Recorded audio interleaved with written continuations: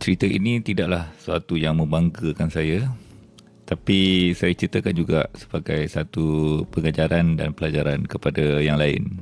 Saya buka syarikat pada tahun 2015 bersama seorang kawan, seorang partner. Daripada 2 orang, syarikat berkembang menjadi 3 orang, 4 orang dan sekarang sudah 5 orang. Jadi saya uh, memang memang ditugaskan untuk mencari sales dan operation dikelolakan oleh partner saya.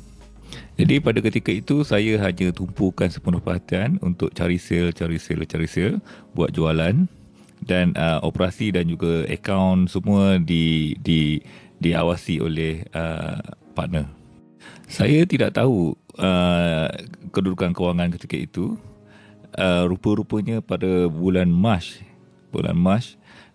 kewangan syarikat telah mencapai 500,000.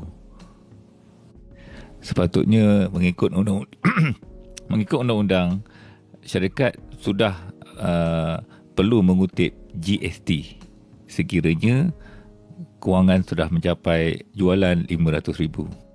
Malangnya pada ketika itu saya dan juga partner berpendapat di hujung tahun baru kita melihat berapa jualan yang terkumpul, kemudian tahun hadapannya baru kita akan register GST.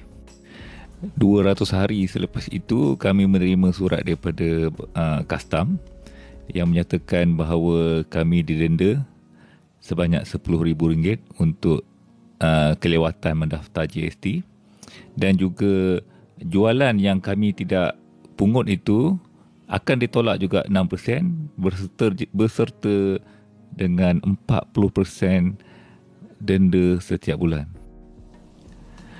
Jadi jumlah keseluruhan kerugian yang saya dan juga syarikat saya kena bayar ialah RM60,000.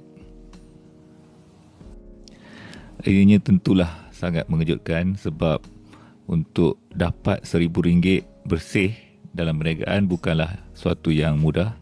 Ini kan pula RM60,000 kita didenda atas sesuatu kesilapan yang kita sendiri tidak sedar.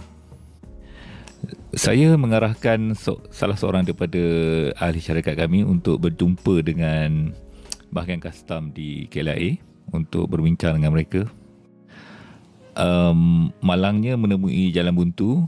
Cara untuk menyelesaikannya hanyalah dengan cara membayar keseluruhan jumlah yang dikenakan. Pun begitu, saya bagi tahu bahagian kewangan untuk menumpukan dahulu pembayaran GST untuk tahun berikutnya dan juga pembayaran denda kelewatan dahulu. Untuk 40% itu kita akan minta rayuan supaya boleh dibayar secara angsuran. Jadi sekarang ini kami dalam tempoh mohon rayuan untuk pembayaran secara angsuran. Dan apa pelajaran yang kita boleh ambil daripada cerita ini ialah, pertama sekali, sebagai ketua syarikat, kita mestilah mengetahui secara detail setiap bulan di mana kewangan kita berada, di mana situasi kewangan kita berada.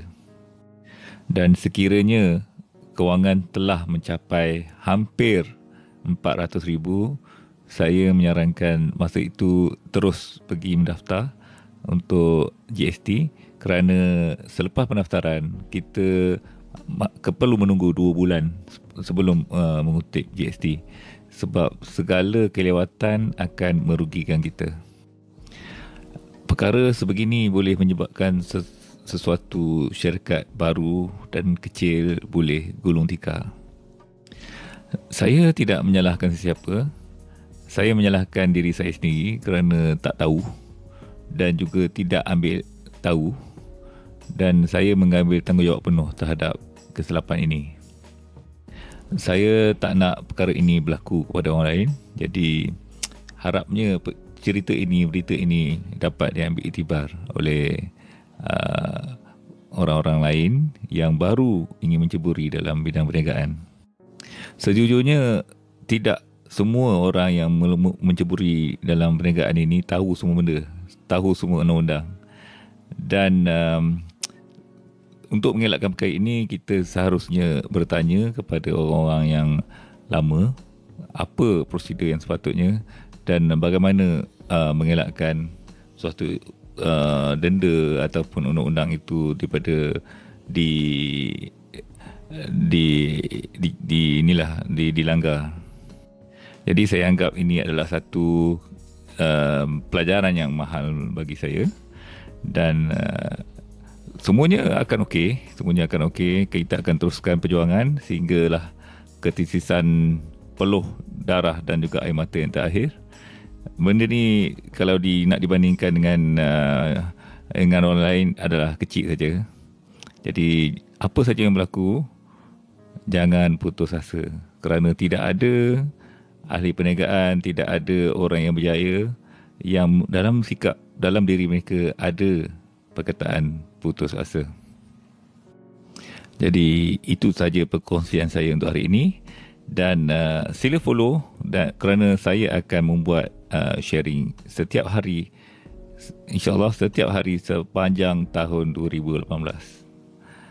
Okey, kalau lebih bagus, bagi tahu pada yang lain. Alright, saya Faizal Ismail. Assalamualaikum warahmatullahi wabarakatuh.